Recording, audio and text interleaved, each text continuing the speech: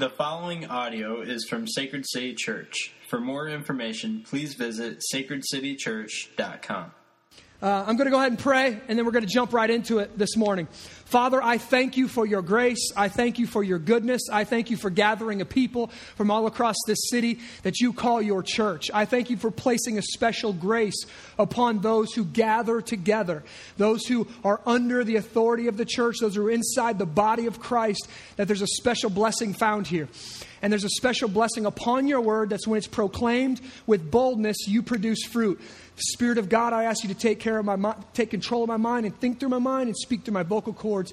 I ask that you would anoint the ears of those who hear, that this is foolishness to those who sit in darkness, but this is like fresh bread, and this is like fresh smelling flowers to those who you've regenerated and who are sitting in light. So I pray that you would move on their hearts this morning and that you would motivate us to obedience and motivate us to worship.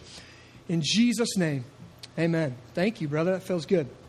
We are in Ephesians chapter 6. We've been going through the whole armor of God. We've been talking verse by verse, week by week, going through the armor of God.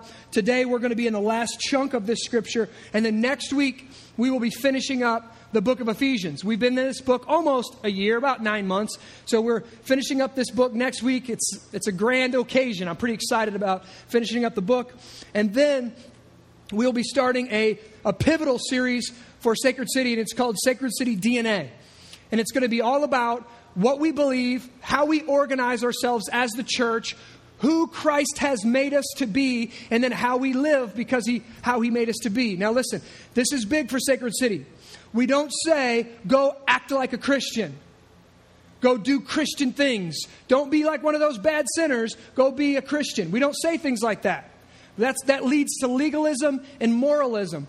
What we believe is if you understand who Christ has made you to be, then you will live out certain ways. If I know that I'm a missionary, I'm going to live like a missionary. If I know I'm a servant, I'm going to live like a servant. If I know I'm a son or a daughter of God, I'm going to live like a person in the family of God. If I know these things, then rhythms flow out of my identity of who I am, and it's not legalistic. Okay? So this is very important. If you've been coming maybe just on Sundays and you're not in part of a missional community, it's going to be vital for you to be over here the next 6-7 weeks to hear about why we organize the way we do. We're not trying to do anything new and fresh. We're really just trying to organize ourselves the closest to obedience of Scripture that we can possibly can. That's our goal. That's our desire. To be people under the Word and shaped by the Word. So I encourage you, come on out, get ready for that series. I know it gets hot in the summer. There's a lot of stuff going on. You'll be out frisbee golfing and vacation and all the stuff. And I ask you to make gathering together with your believers, with your family, make that a priority. Paul specifically says to not forsake the gathering together of the body. So we can easily do that when we get busy. And I'm just challenging and admonishing you today not to make that happen during the summer. We're going to go ahead and start in verse 18. If we could stand one more time, we're going to stand in honor of the reading of God's Word. And we're in Ephesians chapter 6, verse 18. If you don't have a Bible, I encourage you to get a Bible. We have some sitting in the back, right by the last chair in the back. You can pull it up on your iPhone. We use the English Standard Version, ESV, to go through this. We are a little different. I want you to be following along in the text. I want you to see how I'm preaching, verse by verse, how all my points are coming from the text, not from some soap opera I watched this week, okay? I want you to see that. Let's go. Verse 18. When you're there, say there. All right. Praying at all times in the Spirit, with all prayer and supplication. To that end, keep alert with all perseverance, making supplication for all the saints. And also for me, that words may be given to me in opening my mouth boldly to proclaim the mystery of the gospel, for which I am an ambassador in chains, that I may declare it boldly as I ought to speak. This is the word of the Lord. You may be seated. This week, Joel, our worship leader, Joel and I graduated from the Porterbrook Institute, which is our 2-year theological and character development program that we use to train up future leaders in our church. The president of Grace University in Omaha spoke at our graduation, and a couple things that he said really hit me hard. They really challenged me, and they really resonated deeply with me. See, I'm a pusher. That's my spiritual gift, if you didn't know, okay? I push. When I can't push anymore, I get out in front and I pull. All right? God has given me the ability to see things kind of that are coming down the road. I can see potential in people. I can see potential in situations. I can see potential in businesses. I just have this gift of seeing kind of future things to not that I see, oh, you're going to have, all this weird stuff. Not that. I just see potential. I see future. I saw this church before any of you ever heard the name Sacred City Church. I saw it in my mind. Right now, I see a city renewed for the glory of God. I see a city filled with disciples of Jesus who make good culture, who worship the one and only God, who love their neighbors, who share their faith, and who know how to fight the fight of faith really well. They know how to do stuff over the long haul. They know how to put in the time and the dedication and the commitment to still be standing 6 months, a year, 10 years, 20 years down the road. So I believe the Spirit of God has given me this vision for our city, and He's also given me this spiritual gift of pushing. I guess He calls it leadership, but it feels more like pushing and pulling most of the time to me. The problem with this gift is that I'm a sinner and I screw it up a lot. I push too hard. Sometimes, most of the time. Sometimes I don't push hard enough. Some of you are probably going, yeah, I think he really needs to stop pushing. No, I'm not going to stop pushing. You probably need to be pushed. If you're saying he probably pushes too much, you're the one I'm trying to push. Okay? You're like a motorcycle that the battery's gone dead, and I'm trying to push you and pop the clutch, and one day, eventually, you'll ride on your own. All right? That's what I'm trying to do. I'm trying to motivate you. I'm trying to push you. I'm trying to be like the eagle that gets in its nest with its little eaglets, and it pushes them out of the nest, and they have no idea how to fly, but sometime between the nest and the ground, they learn quick. Right? And just in case, the eagle will swoop down and save them, and let's do it again. All right? That's what I'm trying to do. That's why I push. All right? I really don't enjoy pushing. It's just part of my job and calling from God. And listen, this culture has really removed much of our motivation, especially the motivation of men. It's removed the motivation. It's removed incentive. It's removed calling. It's removed great weight that we're supposed to carry as men. It's removed responsibility. And it's reduced us to permanent boys. They just stay in this permanent adolescent phase. Men, you need to be pushed. You need to put down the controller. Video games are a waste of your life. You need to get off of Facebook. You need to stop looking at porn. You need to stop filling your life with absolute garbage and prolonging your adolescence. Whoa, that's harsh, Justin. Let me explain. It's time to grow up. It's time to take responsibility. It's time to carry some weight. One of my pastors says, men are like trucks. They drive straighter and truer when they're under a heavy load. See, the culture is selling you a pipe dream. They're telling you that you will find your identity, listen to this, on the road out there. You want to know who you are? Go looking, go searching. It's on the road. It's down the road. It's away. It's out there. It's where your identity's found. It's where your meaning's found. It's where your purpose is found. It's a moving target. 50 years ago, the home with a white picket fence and kids running around and a happy wife and a loving husband and a hardworking husband, that was the picture of the American dream. That's what every man was working for. One day, I'll buy a home, I'll have the fence, I'll have the wife, I'll have the kids, I'll have the job. There it is. American dream. Today, the culture has shifted the American dream. No longer is it a home, now it's the open road. You watch commercials, everything's about, this will give you freedom to get on the road. This will be out, your identity's found out there. Excitement's found out there. Rev it up and get out there. It's the call of the road, the Harley Davidson generation. It's get out there, find your identity out there. I see this over and over in this generation. Listen to this. They're transient. Their appetites for entertainment are insatiable. They don't know how to be committed to anything.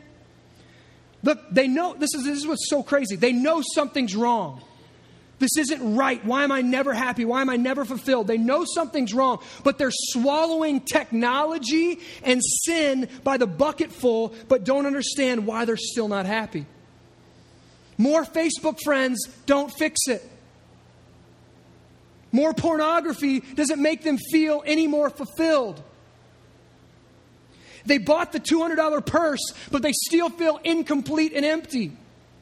Now it's $25 in the garage sale. They think changing their environment will somehow cure this malediction.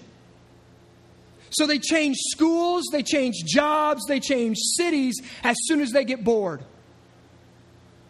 Something's not wrong, something's not right. I'm bored, must be my job, must be my friends, must be my church, must be my job, must be my family, must be.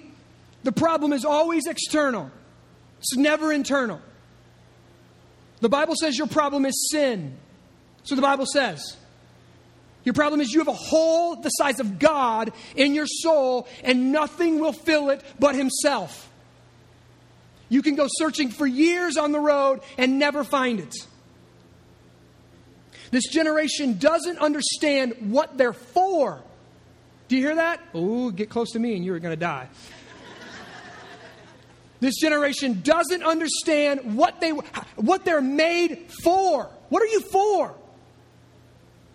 My motorcycle, what's it made for? It's made to ride. Right? A hammer, what's it made for? It's made to hit things. What are you made for? You were created with a purpose. You were built, listen, here's what you're made for. To glorify God and to enjoy Him forever. And that life isn't found on the road. That life is found in the church. Inside the body of Christ. And I don't mean we like to well, maybe it's the Big C church, like we're all the family of God. No. The body of Christ, the local body of Christ is where your identity is formed and found. The lie is that freedom is found on the road. I don't want to be held down.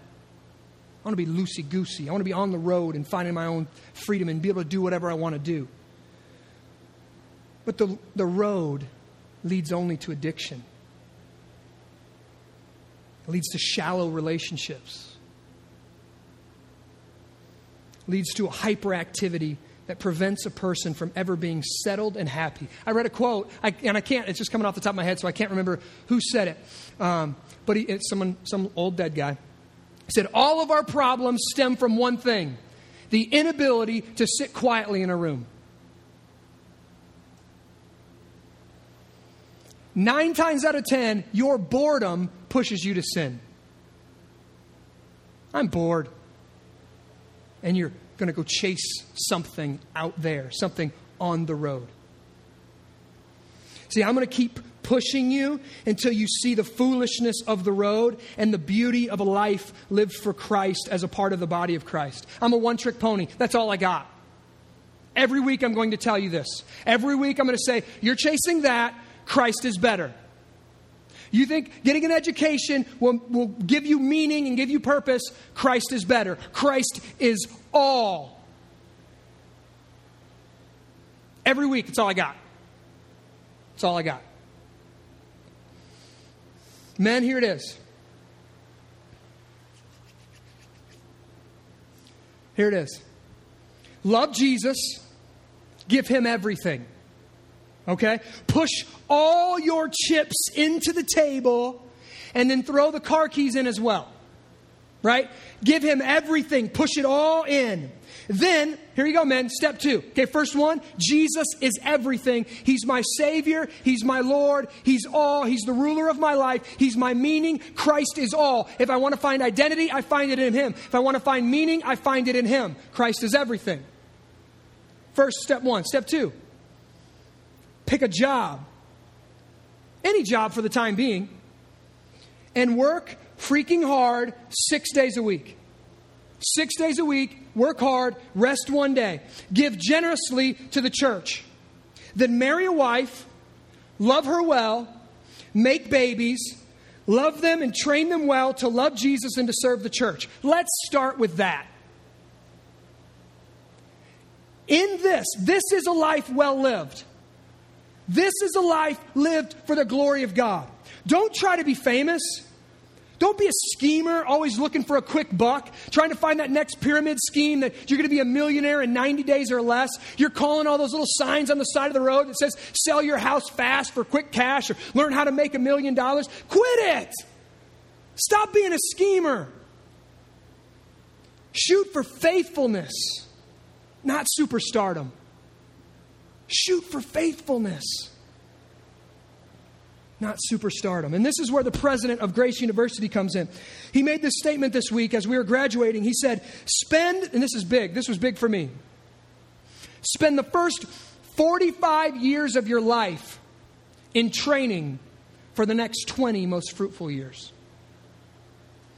This was a man who was in his 60s, who has lived his life well, who had served the church, who had served Jesus, who had been the president of a university, who had spent 20 years as the president of a university, and now he was retiring to go work full-time at the church.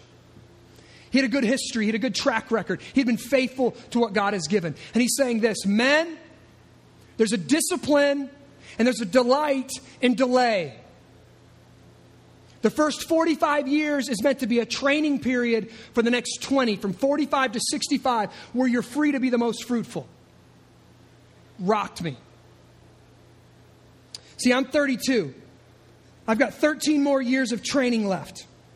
I've got 2 kids with one due anytime from my wife, not my mom. I know I confused some people last week in my prayer.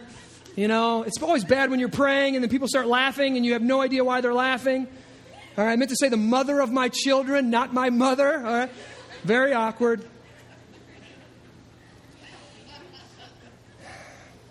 See, listen, my wife is my best friend and the love of my life, and we're in a tough season right now. Things are tough. Now, they're meant to be tough. We're about to be outnumbered, okay? We're switching from a man-to-man defense to zone defense, okay, in the home. I don't know how that's going to play out. I might have to start throwing things. I don't really know. If I got a baby in my arm and I don't know how I'm going to do this. The child leash is looking really attractive right now. See, my family is my priority right now.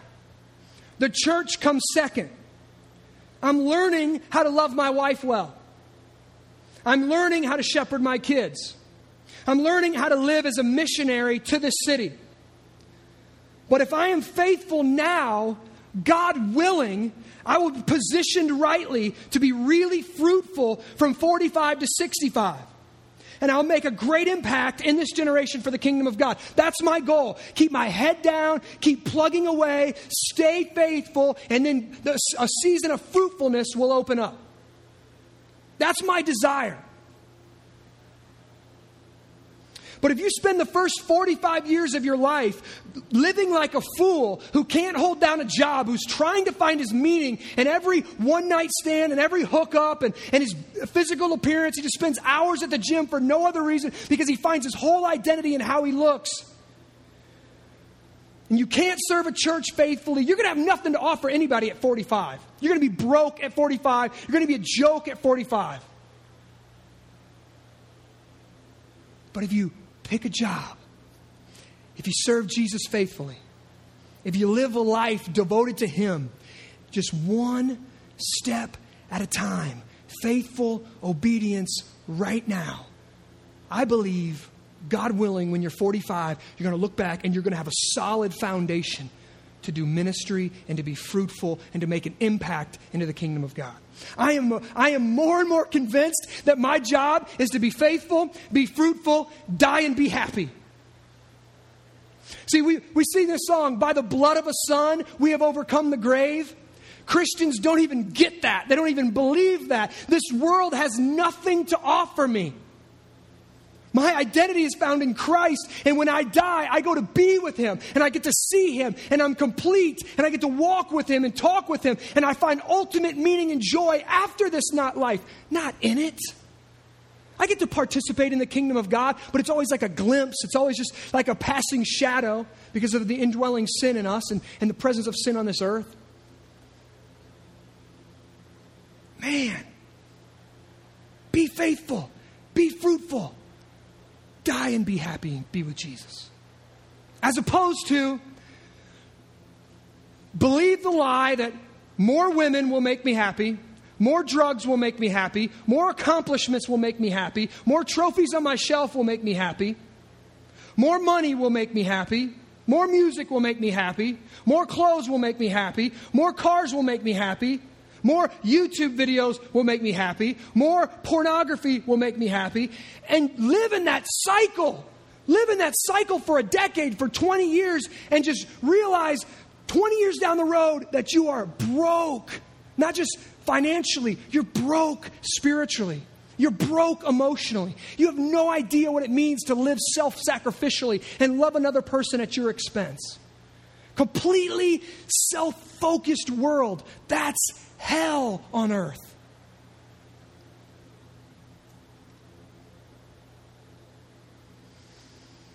Paul tells us in Ephesians 6 that the reason life is like this is life is war.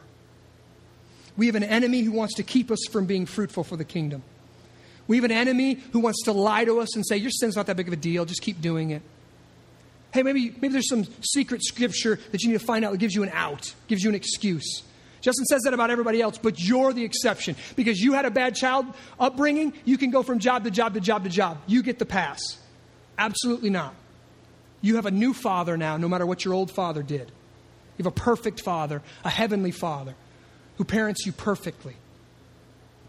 And if you don't know how to prepare for this battle, Paul says, you're going to wind up as a casualty. He lists the armor of God, and he says, if you don't put on the armor of God every day, you don't put this on, you're going to wind up as a casualty in this war. We spent the last 2 weeks talking about the spiritual battle and the armor that God has given Christians to prepare them for the war. And today we come to the most important topic. Today we come to the most important topic on this whole armor and this whole idea of spiritual warfare. You know what it is? The answer, surprisingly, is not another piece of armor. God, He's already given us all the armor. He gave us a lot of defensive armor, and He gave us one offensive piece of armor. That's the sword of the Spirit. Our kids are going to be talking about that, I think, this week. But He's given us this. Listen to this. So, the answer to staying on your feet in the battle, the answer to being around and being standing while hundreds of thousands of people are dead on the battlefield. The answer to having a faith that can sustain us and that we can be faithful over the long haul. The answer is prayer. Spirit-driven prayer. Listen to this. This is a poem written by William Cowper. He was an 18th century poet and hymnist. He said this, restraining prayer, it's in the liturgy as well. Restraining prayer, we cease to fight. Prayer keeps the Christian's armor bright. And Satan trembles when he sees the weakest saint upon his knees. Prayer is not another weapon. Prayer is how we use the whole armor of God. Listen, I want you to hear this today. There's this idea running rampant today that one can put on the armor of God once and for all. I want you to hear this because many of you believe this. You don't even know you believe it, but you believe it and it works itself out. What you believe works itself out in how you behave and how you live your life. There's this idea going around that, I became a Christian, I put on the armor of God, I'm good. I can just walk around and bing, everything bounces off me. Satan can't touch me. I'm all right. I'm good. It's not true. This is what Martin Lloyd-Jones said. Every single piece of God's armor, excellent though it is in itself, will not suffice us and will not avail us unless always and at all times we are, listen to this, living in a living relationship to God and receiving strength and power from Him through prayer. None of the armor of God matters at all if you're not in an intimate relationship with Him through prayer. The way you use the armor, the way you appropriate the armor, the way you put on the armor, the way you make sure the armor works against the schemes of the enemy is through constant prayer. So many people who profess to be Christians, believing that walking down an aisle and asking Jesus into their heart was the only decision that they ever really need to make. Make Jesus my Savior, then go back to do things my way. Thanks for getting that eternal damnation thing off my shoulders, God. Now will you really do what I want you to do? I didn't want to go to hell. I got that taken care of. Now I can go live however I want to live and do whatever I want to do. The majority of professing Christians live that way in our society today. Make the decision to make Jesus my Savior, live however I want to live. Over and over in the Scriptures, God says this is not the case. Jesus must, be Lord over your life if He is to be your Savior. Saying a prayer one time is not adequate for the battle that we're facing. We need constant prayer in communion with God through the Spirit. This is our battle cry. This is what gives us strength. We have been adopted into the family of God. Though we're wretched sinners and we have nothing good to offer God, by sheer grace, He chose us and brought us into the family of God, canceled the wrath of God that was ready to be poured out on our behalf because we're sinners. He canceled that wrath. He diverted that wrath, took it on Himself, became our substitutionary sacrifice on the cross, and God adopted us as family. And now we have the ability to go to God in prayer through the Spirit and through the Son. And Paul says that is one of the marks of a true believer.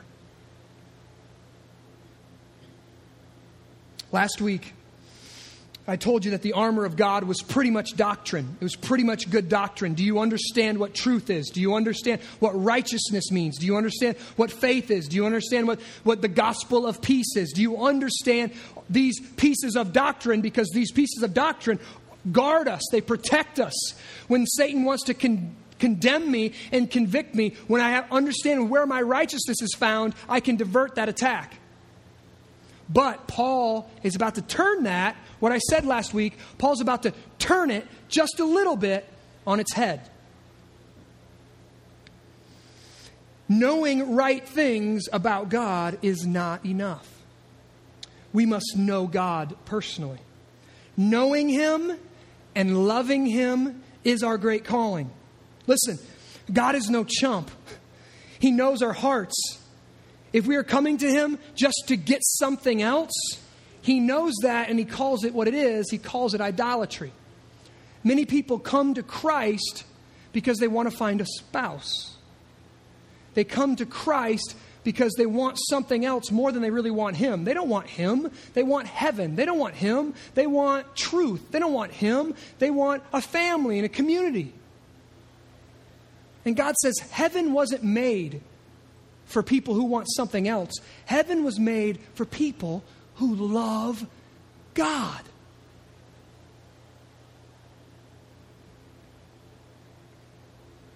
And Paul says people who love God pray in the Spirit at all times.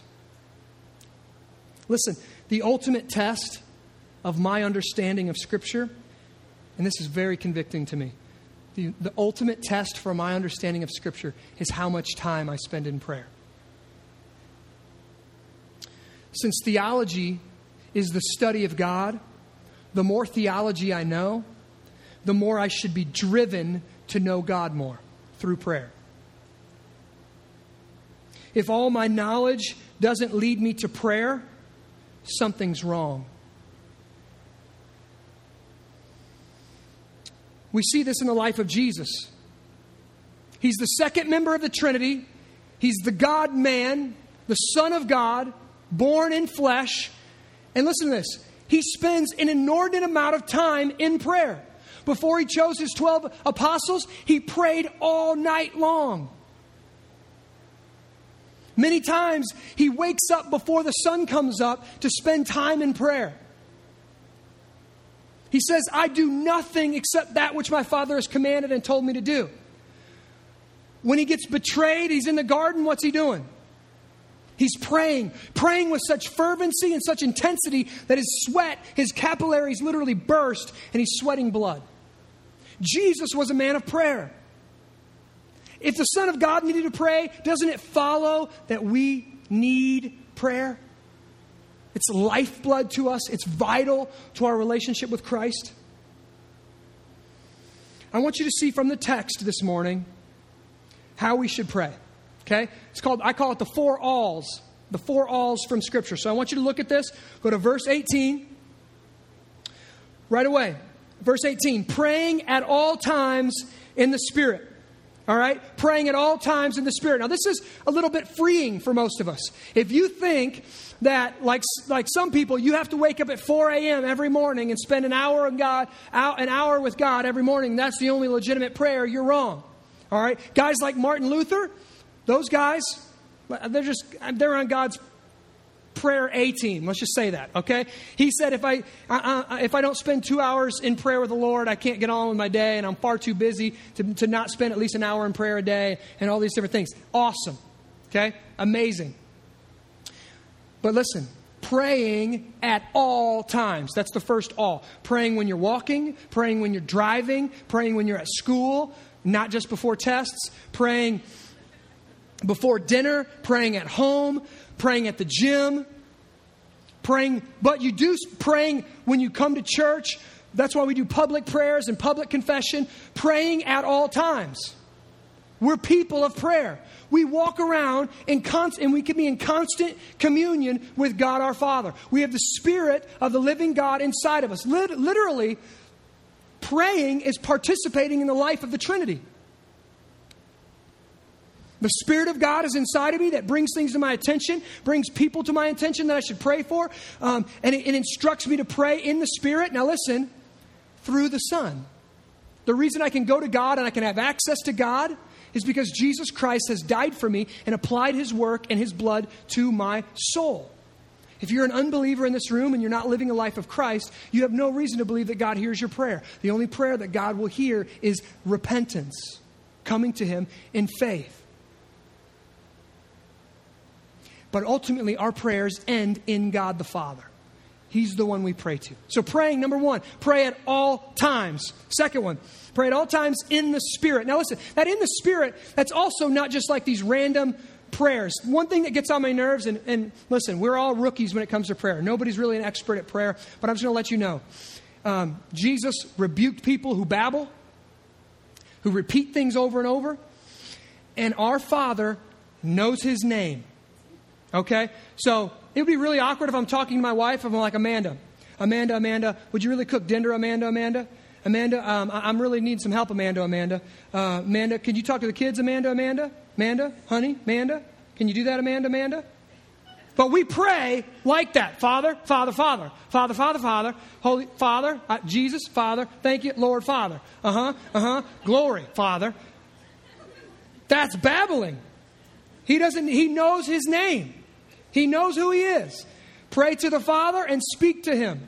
All right? There's a prayer in the Spirit. It's not rehearsing something that I heard one time. It's not praying for the people in the room. It's speaking to God, my Father. That's praying in the Spirit. There's one other way to pray in the Spirit is to pray Scripture.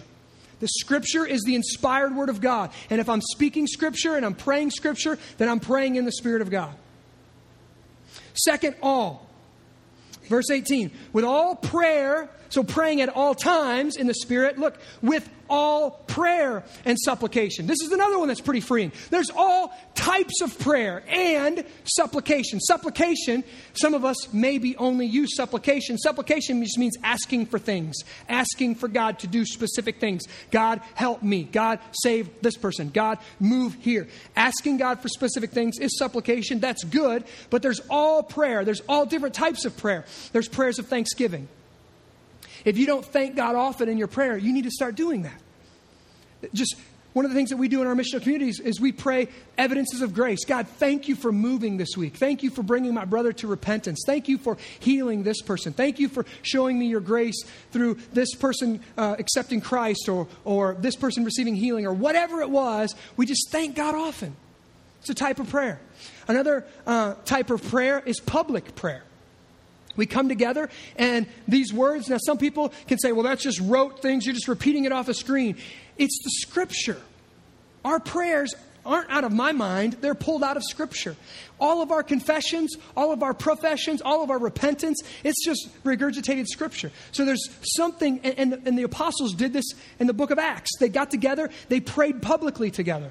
That's a type of prayer. There's silent prayer. There's loud verbal prayer. There's, oh God, help me prayer, right? Prayer of desperation. There's many, many, many different types of prayer, and it's really freeing. We don't have to be stuck in one type of prayer. So, number one, pray at all times. Number two, praying with all prayer and supplication. Now look, third one, to that end, keep alert with all perseverance. Perseverance. Stick-to-itiveness.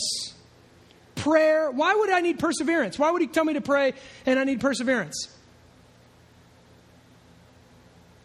Because it's hard.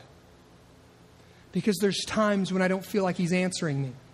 Because there's times when I'm praying wrong things and he's not answering me, or he's not giving me the answer that I want.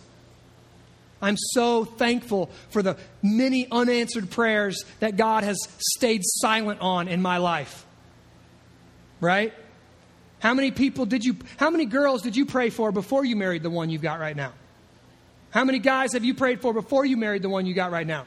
Right? Thank God for unanswered prayers. We prayed about a building. We prayed about a building across town. We thought God had given it to us. He did give it to us. Things fell through at the last moment. And you know what? I was so upset. I was so frustrated for a moment. And I said, you know what? God's sovereign. He's got all things in control. And then a week later, we got this building. And it's so much better than the last building. And how we grew so fast when we opened up a public service. We would have already had two services a week, 2 Sunday morning services at the other building. God knew. I was asking for something. He's like, nah. That's not good. Jesus said with his apostles, can you watch with me? Do you remember this? Do you remember this? Can you watch with me 1 hour? The night he was betrayed, he's praying. Can you watch with me 1 hour? Why? Because prayer is difficult. Many times, none of you guys can sleep. I call you and say, hey, why don't you pray for 20 minutes? 6 seconds into your prayer, you're asleep. Right? Prayer is difficult. It requires perseverance sometimes. All right? So we've got pray at all times, with all prayer and supplication, and the third thing, with all perseverance. Stick to it. Stay busy with God. Stay in his face. Stay consistent in your prayer. Stay constant. And then lastly, making supplication, look at this, for all the saints. For all the saints. Ian Bounds says, God does nothing except answer prayer.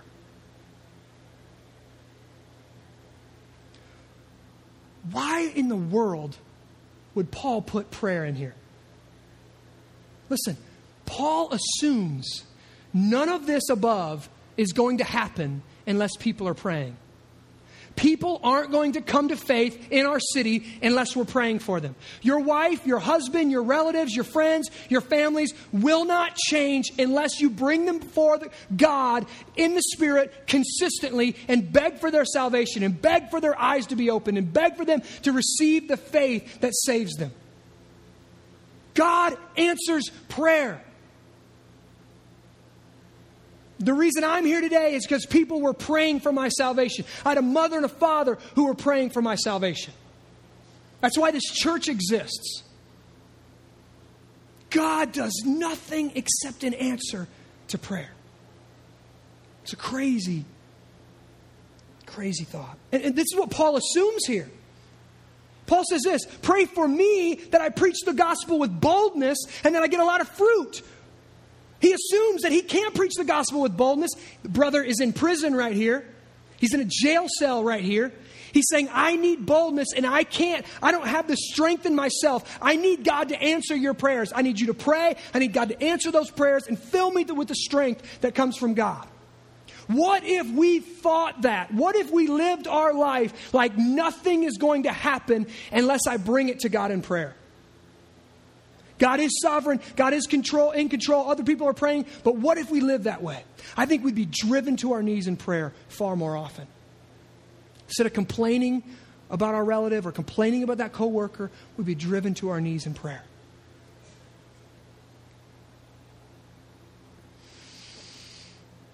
Listen, pray for all the saints. How often do you pray for our church? How often do you pray for our kids ministry downstairs? If you have kids in our kids ministry, we've multiplied to 3 classrooms now. So we've got the 6th graders, I think are 6 years old or something, and up right next door in the little cottage next door. We've got half of our church is downstairs serving right now. Okay, we've got a ton of kids. We've got a ton of volunteers down there. And listen, one thing that Amy and the team has done that I absolutely love is they've got this curriculum that you're not dropping your kids off to them and say, okay, go teach them to be little Jesuses. My kid, he's driving me crazy. Fix him. Right? That's not what we do around here. We partner with parents to shepherd their kids. So one thing that Amy and the team has done is they've got this curriculum. They teach them downstairs. They go over scripture. They memorize things. They do all that. They have fun. Then they give you, I love it. I love it when my son brings it home. Gives me this little folder every week. Tells me what he learned. Tells me how I can further that. How I can teach him that. How I can make it real to him. How I can pray for my son. How I can teach him and guide him and shepherd him in the ways of the Lord throughout the week. So one thing that we do is at dinner time, we bust that baby out. I say, what did you learn? I can't remember. Right? Well, what did you talk about? Oh, Jesus. Okay, there we go. That's good. You talked about Jesus. What else? Sword. He has a sword. Like it usually gets mixed up, right? Like Jesus has a sword. Oh, the sword of the Spirit. Yeah, we talked about that. And then it gives me a way to have a conversation, a faith conversation, a meaningful conversation that's more than what was on Zoomy this morning. Okay? Gives me a meaningful conversation I can have with my son. It's brilliant for his discipleship. It's brilliant for his devotion. So parents, don't take that paper, that resource that our staff has given you and God has given you. Don't take that and throw it in the back seat. Take that and pray for your kids. Take that and shepherd your kids. Take that and walk with your kids. One of my fears is that you will spend more time developing their athletic ability than you will the spiritual sensitivity. The world doesn't need more athletes. The world needs more followers of Christ. The world doesn't need any more investment bankers right now. We need more Christians. Now, if you can be a Christian and an investment banker, excellent. Right? Do it. Christ first, the church second, sports and all the other stuff down the line. We're responsible to teach and train our children that the family of God is important. He gave us this family, the body of Christ. That's one way we can pray for our kids. Pray for our kids. Pray for our children's workers. If you drop your kids off, we need more volunteers constantly. We ask you to serve. I think it's maybe once every 6 weeks or something like that. You could see Amy downstairs. They're doing a phenomenal job. And I'm just really stoked at how far our kids' ministry has developed in such a short time. God has been really gracious to us in that. You can pray for your family. You can pray for your friends. You can pray for your missional community. You can pray for your church. One thing that I do is my phone and my iPad and my computer has sticky notes. And what I do on these sticky notes, I put down every person in my family, every person in my missional community, every person that I'm on mission to, and every person that God just brings up, I put down on the title of one of those sticky notes. And then under that sticky note, I write down the things that I pray for them specifically. Specific things that I pray for my daughter. How I want to see God develop this in her. My son, I want to see God develop this in him. My wife, my friends, my family, my missional community. And I pray through those things in my time with the Lord. If I'm stuck in a meeting or before a meeting, somebody's late to a meeting, I'll pull that out. I'll read that sticky note and I'll pray it. If I'm waiting in a waiting room, I'll read that sticky note and I'll pray. I'm redeeming the time and praying. And you know what? So many of those things get checked off. Oh, I love it. It's one of my favorite parts about prayer is I get to go back and go, oh, he did that. Sweet. And I get to check it off and see how God's been faithful and God's answered our prayer. The fact that you're here this morning is an answer to prayer. The fact that some of you are being baptized, it's an answer to prayer. The fact that some of you have made professions of faith in the last month or 2 months or 3 months, that's an answer to prayer. It's so exciting that our God is living and active, and He's moving amongst us. And as He stirs us up to pray, He answers that prayer. And Paul closes with this. He says, pray for all saints, and also pray for me. And I want to echo that this morning. Please pray for me. Pray for boldness to preach the gospel. Pray that I preach the gospel with clarity and conviction. Pray that I have perseverance. Pray that I stay faithful. Pray that I love my wife well. Pray that I serve my family well. Pray that I don't put the church in front of my family. Pray that I don't start living like I work for you and I don't work for Jesus Christ. Pray that God keeps idolatry away from my heart. Pray that I don't run after money or success or other things. Pray for your pastor. Pray for me. I'll just be honest and tell you right now, our church is so young and so new that if the enemy can take me out, he can take us out right now. Pray for me. Listen, we're a young church, and we've got a lot going on. We have men in Porterbrook being trained to be leaders and church planners. We've got, I think, 9 guys that just finished the first year, going on to the second year next year. We're going to have some videos, and we're going to be promoting that coming up next year because we'll have a whole other group of men who want to be trained to be leaders in theological and character formation. We go out to Omaha once a quarter. We receive training. We come back weekly. We meet in cohorts. It's absolutely phenomenal. The growth I've seen in Joel, the growth I've seen in my life, the growth I've seen in the men across our church, it's been absolutely phenomenal. And there'll be a lot of promotion going on about that in the months ahead. It starts in September. It's great stuff. We have missional communities gathering all over our city, on mission to specific pockets of our city. We have fight clubs meeting in coffee shops, pubs, and homes all across our city to fight this fight of faith together. We've got discipleship trainings that happen each month. We've got Sacred City Seminary that happens on the last Sunday night of each month. We've got kids ministry. We've got our Sunday gathering. This young church needs prayer all across the board.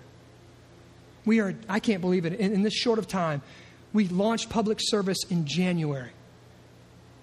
This is ridiculous that we've got that much stuff going on, that God's brought this much fruit to us, that we've got this many men stepping up and being faithful, this many women wanting to lead and wanting to just serve and love and bless the city. It's been amazing to see what God's doing.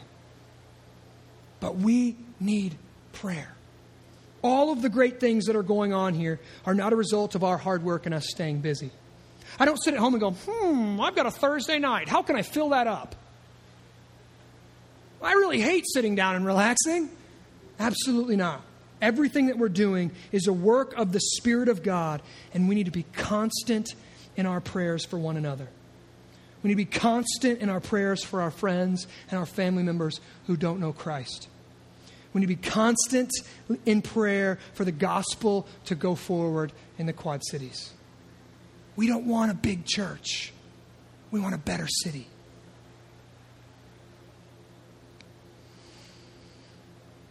This passage convicts me, but it also comforts me. I find peace in being reminded that our fruitfulness and our faithfulness does not lie solely in our effort. Our fruitfulness and faithfulness is a gift of His Spirit. And as Jeremiah said, when we seek Him, we will find Him. Our job is to seek Him first, and He'll take care of the rest. One step, one step, one step. Men, women, be faithful with the little. Be faithful with the time given. Be faithful with your youth. Be faithful with the season God's given you. Be faithful with the children He's entrusted to you. Be faithful with the responsibilities He's entrusted you. Be faithful with it. Carry that weight. Carry it well. And if you're faithful, and it's His will, He'll reward you down the road with much. As we come to this table this morning, let's come to Him in prayer. Let us repent. Let us come with thanksgiving. Let us come with joy in the power of the Spirit. Can I ask you something this morning? Can you do some soul searching before you come to this table? Can you search your heart? Can you repent over prayerlessness? Can you repent over treating the body of Christ and the church of God with contempt? Can you repent over the sustaining and sin that keeps reoccurring in your life? Can you repent over that sin? Can you repent over the bitterness you have with your brother and your sister? Can you repent over those things? But listen, and then can you look to Christ? Can you see His body and His blood that was shed for you and remind yourself that His righteousness has been freely given to you? You don't stand before Him this morning with a list of rights and wrongs and you're trying to weigh, am I a good person, am I a bad person? You come before Him this morning and you say, I'm jacked up and I need Christ and I wear the righteousness of Christ through faith.